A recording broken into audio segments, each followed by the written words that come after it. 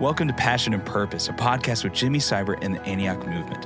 Whether this is your first time with us or you've been with us for a while now, our desire is that by the end of our time together, you can say that you've fallen more in love with Jesus and have a greater passion for Him and His purposes in the earth. Thanks so much for joining us, and we hope that you enjoyed today's episode.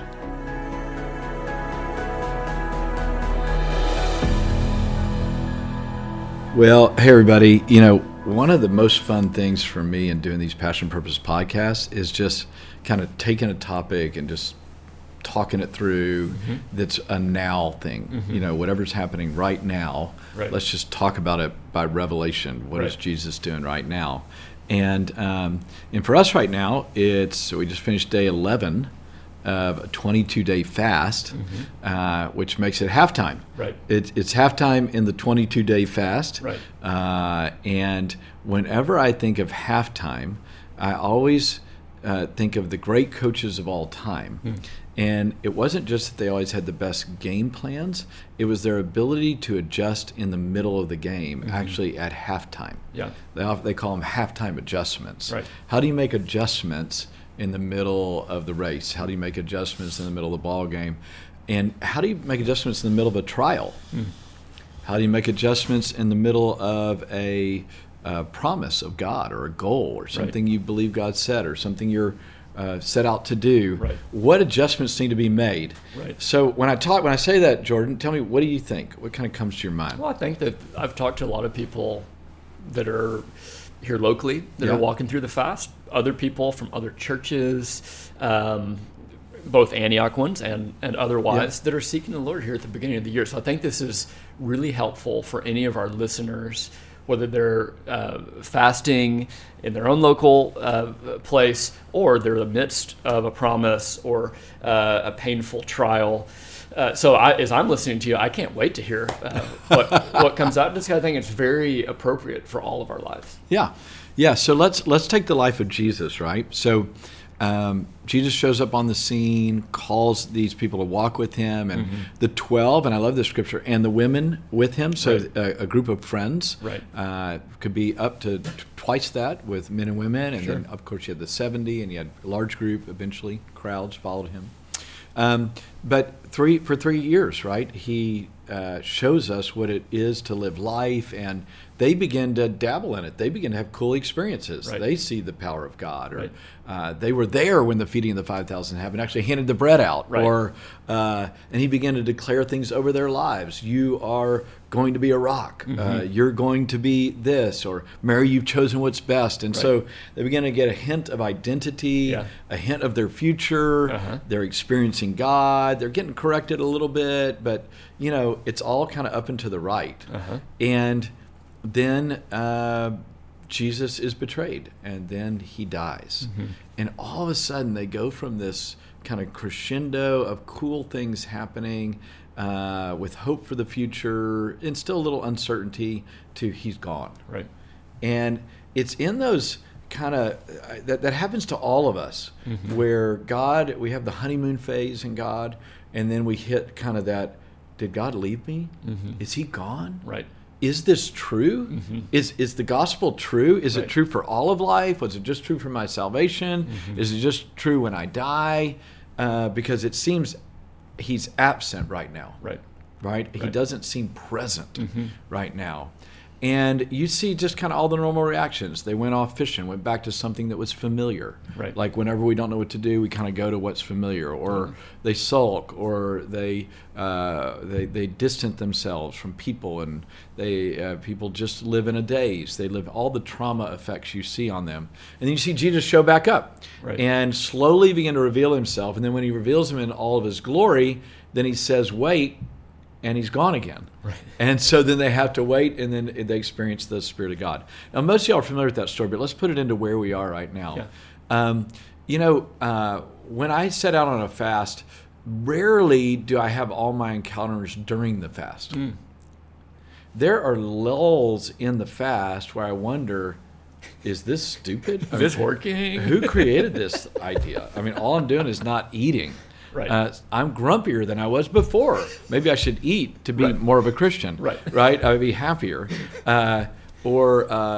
you have down days when you're fasting because your body is adjusting, and kind of all your natural chemicals. People get a little depressed at times, and like, oh no, I'm hopeless, and golly, it's worse than I thought it was. So kind of all these things kind of go on, especially when you're on a longer fast. Sure.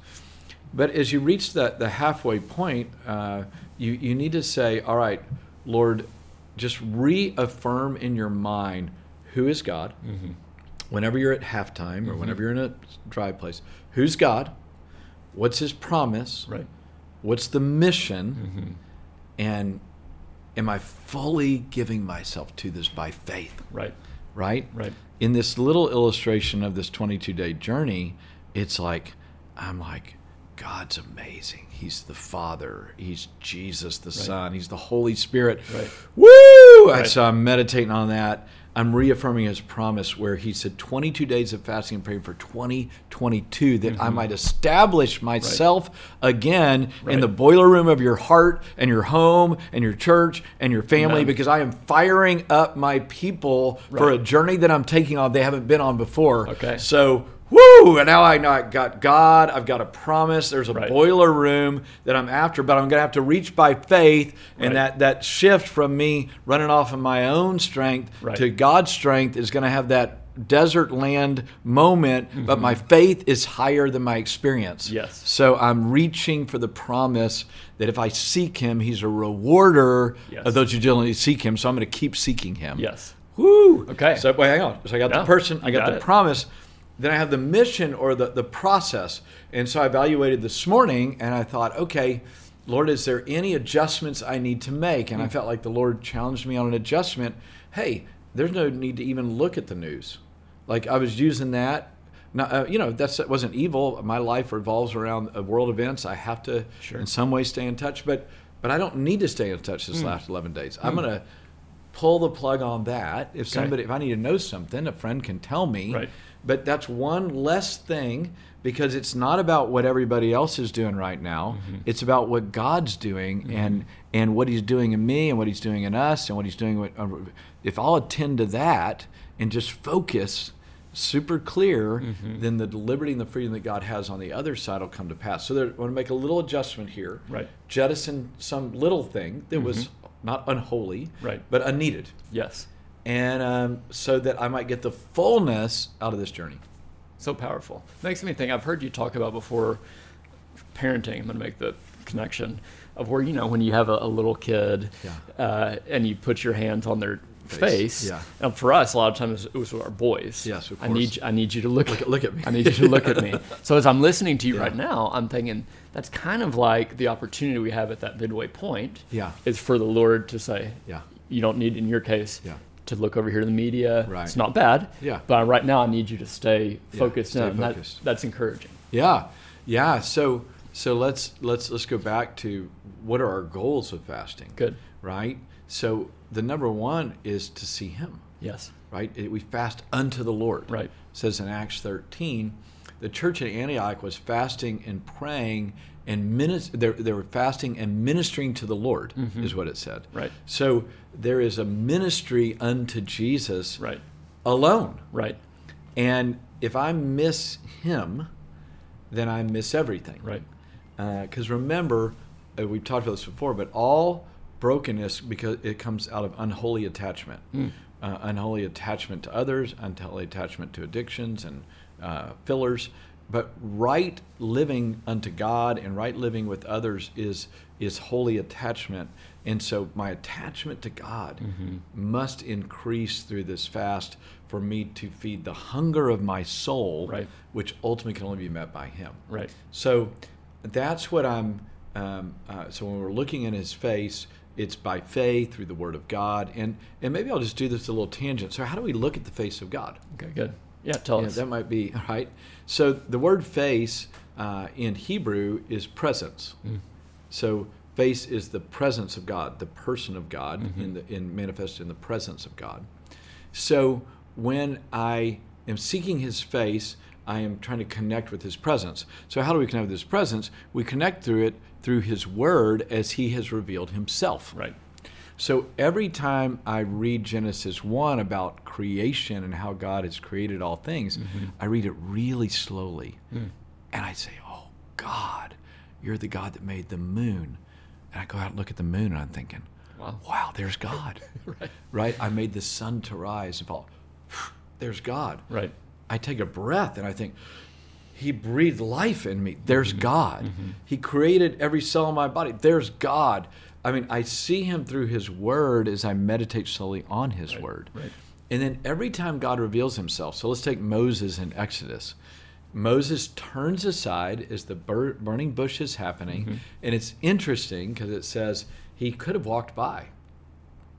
God's there in the burning bush, and he turns aside, takes off his sandals. We're on holy ground. And it says, he tells the Lord, who do I tell people that you are? And God says, tell them I am who I am. Right. Now, there's an interesting phrase for the English language. Right. I am who I am is who I am. Okay? Again, I'm not an English major, so I can't dissect that particular phrase, but let me just do it in my own vernacular. This is Southeast Texas vernacular. Okay. Right? So as I meditate on that, I am fixing my eyes on Jesus. I'm meditating. I am who I am. God, what does that mean? And my revelation, I am who you needed in the past. Yes. I am the God of the I am of your past. So when you were in your past, in your brokenness, I was there. I am the God who is your past. I am who I am in your present. I am who I am in your future. Right.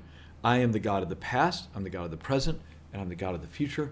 So I behold His face, His presence, His personhood, when I meditate on Him saying, I am who I am. Right. Right? So, and again, God reveals Himself as Lord, Savior, Father, Redeemer, all these terms. Right. So sometimes you'll say, well, where would I even start with that journey? You're talking about reading through the Scriptures, of course, but literally Google the names of God. Right. I have a book that's about 350 pages by a guy named Herbert Locklear. It's an old theologian, Herbert Locklear, and I think it's called The Names of God, but Herbert Locklear, you can Google it, and it's literally a 300 and something page book on the names of God. Wow. And one year, that was my devotional time to get started, was to go through a different name of God every day and just worship God. Right. So you behold Him through His Word as He has revealed Himself, because the face of God is not something ethereal and out there. It is literally in a book called the Bible, and it comes alive, illuminated by the Holy Spirit for those who want to know Him. Right. Powerful. Let's do it. So the face of God's not missing. It's not like just for the hyper-spiritual or somebody that sees like in the unseen realm. Right. It's literally in the Word of God. Right. When you look at it and say, Spirit of God, show me your face. Yes. Then God will illuminate His face through His Word, and you can know Him. Right. And be satisfied. Right. Isn't it powerful that as we're talking about being in the middle of a fast, but we've also said maybe you're in the middle of a promise, you're in the middle of something else, that God is, I am who I am. Yes. So if I'm in the middle of my life, even, I'm thinking, well, God was there with me then. He was going to be with me, and He's with me in the present. Say a little bit more on that, specifically related as we're fasting with promises or things that He's spoken, things like this. Yeah. So, let me maybe use an illustration. I have a friend that went to be with the Lord, and maybe some of you guys have heard me share this story before. But he had prayed for the persecuted church in Siberia for all his life. And he never officially went to Siberia. He went there in the spirit realm several times. Sure. But God sent us to begin planting churches in Siberia, and I would always joke about why. And it took me 30 years to realize that the reason we were in Siberia is because this guy had prayed and had a promise that he would plant churches in Siberia as a refuge for the persecuted church and as a testimony to God's goodness and salvation among them. but he never fulfilled it. Right. But he prayed into it and had a promise from God for it. Wow. He had told me he'd gone days of fasting for Siberia. But his spiritual sons became the fulfillment of his promise, because every prayer and promise is always fulfilled. Wow. But it may not be as you think. Wow. Right? So where I get great momentum when I contend for a promise is that which is sown to the Spirit is reaped from the Spirit. That which is sown to the flesh is reaped from the flesh. So when I pray into something, that I first say, God, what would you say about it? What is your word to us? And how would you pray it? That's a great place to start. Yes. And then once I become convinced of a crafted prayer or a scripture to pray into a situation, then I just pound heaven, repeating back to God his word. Yes. And thanking him that he is at work. Yes. And so what happens, so what about, because a lot of our promises are what we're contending for is immediate outcomes. So when we don't get an immediate outcome, or we pray for somebody to be healed and they died instead of lived, and we say, oh, well, that God is not true to his word. God doesn't follow through. And what I would say to that is that if I received a word with good heart and I declared it by faith and I contended and thanked God and I loved that person appropriately, compassionately, in every way while I'm contending for them privately, if I did all of that, what I found is I come out more in love with God, my faith has actually increased, and my love and compassion for that person was genuine and real. So they got loved. But what the weird thing about it is, my prayers for them to live put faith for the next person that I contend for. That's good. So I know that sounds a bit like my mind can't contain that, but then remember, God is infinite and we are finite. He asks us to pray. Right. Contend for a promise, thank him for it. Right. At the very least, you'll be changed through the process. Right. And you also will be able to show compassion towards whatever you're contending for. Right. And if you don't see the outcome that you long for, what you sowed in the Spirit still is beneficial for that person, because they're an eternal being, right, not a temporal being. You're right. And then it also sows in faith and grace for the next person that you're contending for. Yes. If you do not faint and lose heart. Right. So good. Yeah. And isn't it encouraging, whether you're talking about praying for the sick or just prayer in general, contending for a promise, right, that we don't have to generate even the language of the prayer. I was praying this morning. I was like, thank you, Lord, that you're interceding for us with groanings that are too deep for words. Yes. When we, and the Bible actually says in Romans 8, we don't know how to pray as we ought. Yeah. Okay, so we're off the hook. He's God. Yeah. And I'm just saying back by faith, like you said, what he has already put in our hearts. So it's like, it starts with him. Yeah. It's from him, through him, all things, from him, through him, to him. Yeah. And we're just agreeing with what he's already stated. That, to me, that means we can all play in this thing. Yeah, and so remember, Jordan, and to all listening, we are not God. Yes. Right? We are his creation, and he is the creator. So even in trying to learn how to pray, we start with, I don't know how to pray as I ought. That's why I believe in the gifts of the Holy Spirit. That's why I believe in God speaking. That's why I believe in using the Word of God. But we are learning to partner rightly with God. We are not trying to twist his arm to partner with us. Right. It's upside down. And that is, my goal is in my lifetime to learn to partner with God in every way possible, in every area of my life, in intercession, in contending, in compassion for others, in preaching the gospel. And that's a life journey of my changing and adapting to the leader of the band. Wow. That's great. And so what happens, though, when we take things on in a humanistic way, or so, like we're God, when we become God, then we get mad at God. Yeah. Because he doesn't play by our rules. Right. Or he didn't do it the way we wanted, or we didn't get the outcome that we wanted. We're children throwing a temper tantrum to a father that knows all. Wow. And so the beauty of fasting, of praying, of trials, the adjustment at halftime in all trials and fasting is to get the reason right. Right. Get the motive right. Get the game right. And the game is, you, oh God, know all things. You are all glorious. You created me, not I myself. May I empty at another level and conform to your image in such a way that we become one. Yes. That when you speak, I speak. When Yes. you move, I move. When you declare, I declare. When you speak to a mountain, I speak to a mountain. I become that representation, that image of Jesus made manifest, not because I have self-made my world, with a God word, but because I've conformed fully in every arena of my life. That's great. May you be sanctified entirely, spirit, soul, and body until the coming of our Lord Jesus Christ. Faithfully He's called you, He'll bring it to pass. Conform me, rearrange me. Right. So the halftime adjustment is my rearrangement, Yes. not God's readjustment. Right. And when you're spending your energy trying to get God to adapt to you, it's a waste of time. Right. Totally. Yeah, so don't do it. So don't do it. So maybe close us with this thought. As I'm listening to you, I'm thinking of Galatians, where Paul says, "Oh, foolish Galatians, Yeah.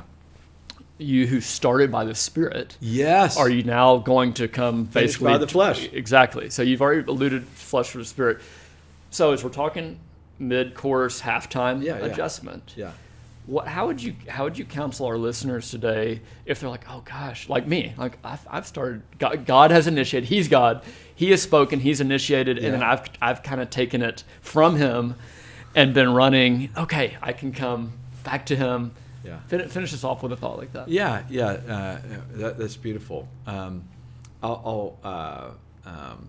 take it to a thing that I'm sure I've shared through these podcasts. Sometimes we've done so many of them now, I don't know. But some of these things are worth repeating. Sure. In the greatest trial of my life, personally, was my own clinical depression, and I had done everything I knew to do, contended, scriptures, physically, mentally, emotionally, spiritually. There wasn't any area I had not evaluated, brought before the Lord, and I just didn't feel better. Still was struggling because there were just physical things out of alignment. Right. And I just said, God, I need to feel better. I don't know what to do. I'm losing my mind. And it seemed to me the whisper of the Lord. This was on a 3-day fast in the middle of this clinical depression because I didn't know what else to do. Yeah. And it seemed like He said, what if your goal was not to feel better, but to trust me more?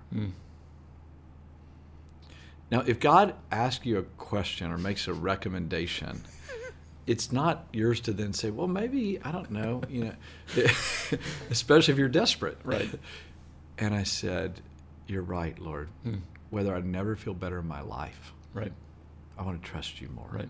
I want to trust you in the darkness. I want to trust you in my chemical imbalance. I want to trust you with what I can't control. Right. I want to trust you more. I want to trust you more. And so my goal shifted from feeling better and spending all my energy praying promises over feeling better to praying promises of trusting Him more. Wow. And it was probably 3 months later that pretty much in a 24-hour period of time, they found the heart defect, they found the problem, and I was on my road to recovery and haven't had a depression since then. Wow. In that same traumatic way.